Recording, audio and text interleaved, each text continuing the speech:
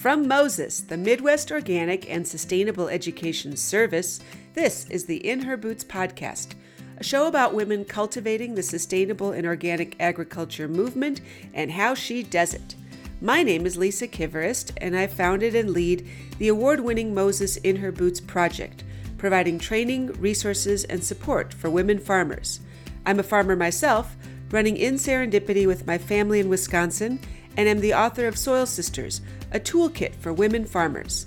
The In Her Boots podcast celebrates the collaborative spirit of us women farmers and all women working to transform our food system and steward our land, sharing ideas and inspiration with each other. Whether you're a woman with a dream of starting your own farm or already have your hands deep in the soil, there's something for you here. Be sure to subscribe so you won't miss anything. We are continuing our In Her Boots podcast series with Rachel Armstrong of Farm Commons. Today we're looking at staff and managing the human risk on our specialty crop farms. Learn about different categories of labor and how to navigate legally and safely for everyone. Rachel is the founder and executive director of Farm Commons, a nonprofit organization that exists to empower farmers to understand and create their own solutions to business law challenges in an ecosystem of support. She strives to make farm law approachable and relevant to every farmer. We are continuing our podcast series with Rachel Armstrong of Farm Commons, talking about all aspects of risk here, but wanted to dial in a little bit on the idea of the people on your farm, the employees, your staff, the people helping, especially on the specialty crop farms that tend to be where women farmers congregate, and having a diversity of things going on your farm or diversity of crops, etc. And looking at employees and human risks from that specialty crop lens, because it can get confusing, right? I mean, it's not... let's start with, I know an area you work a lot in your educational resources at Farm Commons, of helping people understand that there's a difference in who is helping you on the farm, right? Staff versus volunteers versus CSA member parties, work parties, etc. Where should we start? What are some key things people should know? Right.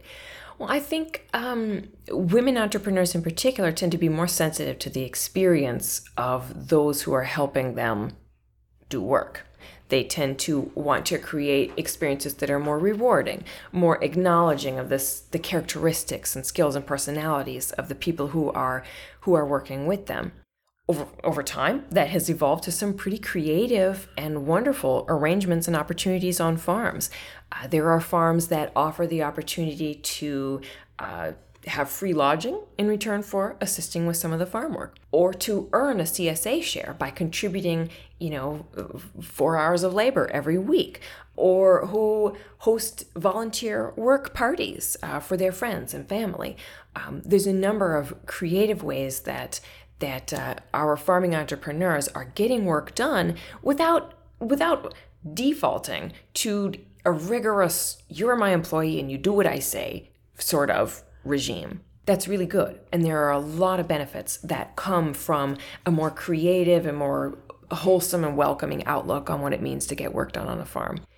But the law, of course, has something to say about those things. And it's not always good news. So the facts are that the way the law understands it, basically anyone who does the work of a for-profit business, including a farm, is an employee.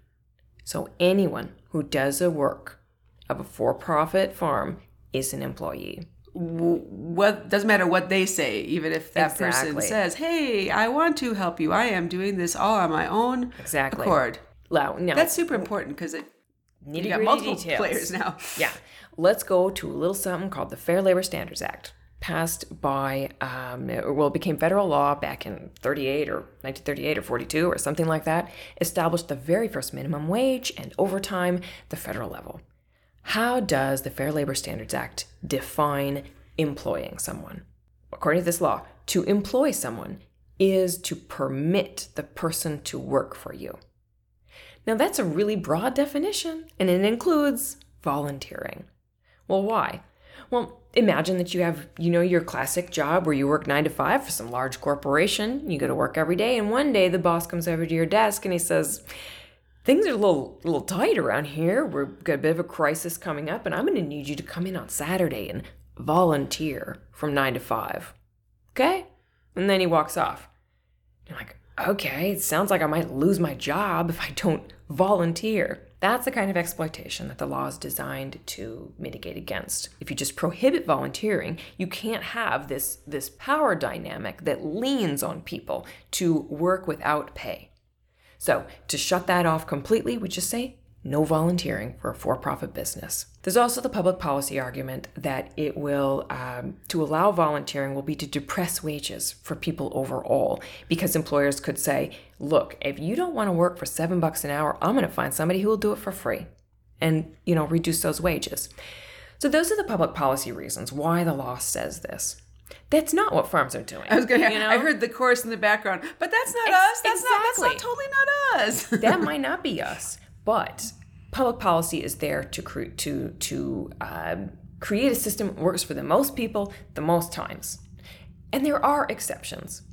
So what I've been saying here is if anyone does the work of a for-profit business, they're an employee, and all employment laws need to be followed. But the thing is, farms tend to have wide open exemptions from a lot of employment laws. Now I'm talking to you in the state of Wisconsin, and in the state of Wisconsin, farms do have to comply with minimum wage. In many of our surrounding states, they don't. So sure, maybe your volunteer is an employee, but that doesn't necessarily mean you have to pay them at least a minimum wage. It means you need to research it. You need to know what farm employment laws are and what they require, and if you are satisfying them. If you are not satisfying them, you need to understand the risk. And you need to be choosing that risk diligently in a way that is right for you and your business. So what are some alternatives then, like for those first situations you were describing of a CSA work party or just people want to come and help? Is there some options? I'm not in the business of telling people what they should do. Oh, fair. So I gotta say that much. The point is, know what the laws require. Sure. Understand the risk that your desired venture is involving, and modify it to what makes you feel better. Sure.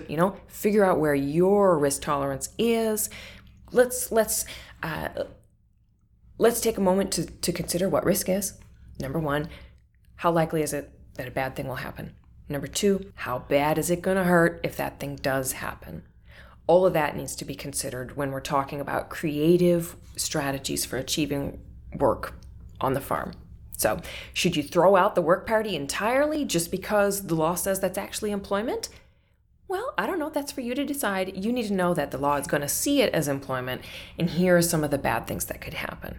I want to highlight what I think is the most significant bad thing that could happen. Injuries. You're going to host a work party. Maybe you need some brush cleared, or you need, some intensive physical activity done. Because those are the kind of things that's really nice to have a bunch of other people helping you with it, So what's the chance of injury? Well, it's pretty high, actually. Farm work, in all its forms, is inherently dangerous a lot of times. This is an industry where people are hurt all the time. So we got to look at how much risk of injury is there.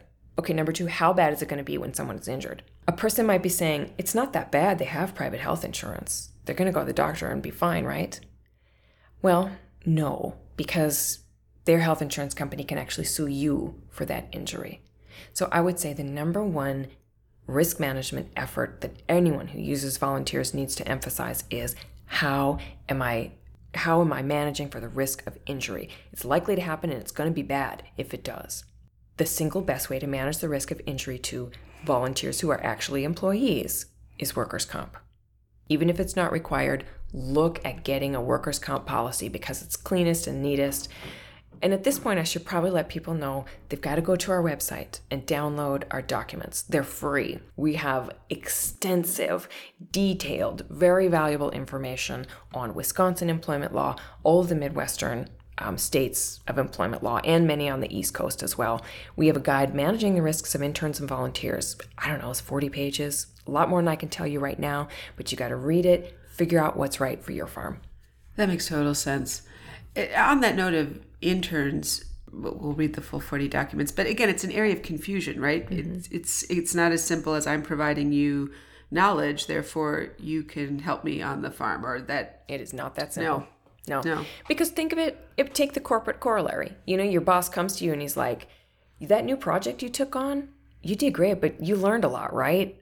I'm thinking I'm going to duck your, pay by about half because you're learning some cool stuff, aren't you? No, that's not it's okay. an extreme, but it's logical still from what you're saying. Yeah, sure. Exactly. Why wouldn't you if you could? Right. So as farms, we can't say, but you're learning some great stuff, right? No, they're doing the work of your for-profit business. And so the law says it's employment. They deserve the wage that you agreed to pay them. Yeah.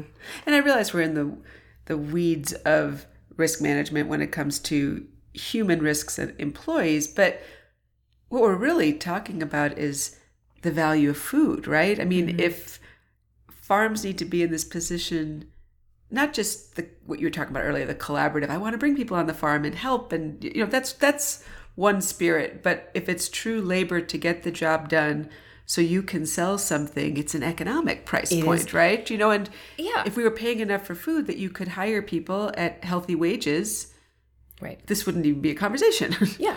I would say the problem isn't necessarily that you have to pay minimum wage. The problem is that you can't make money growing and selling food while also paying at least a fair wage. Yeah. That's the deeper problem, and the thing that we really need to put our collective efforts towards. I think at the end of the day, everybody can look at each other and say, I want you to be able to make a living wage doing this.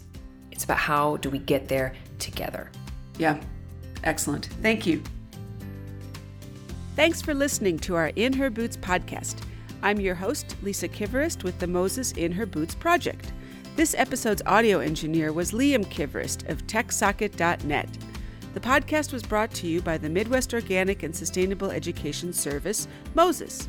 The mission of Moses is to educate, inspire, and empower farmers to thrive in a sustainable organic system of agriculture.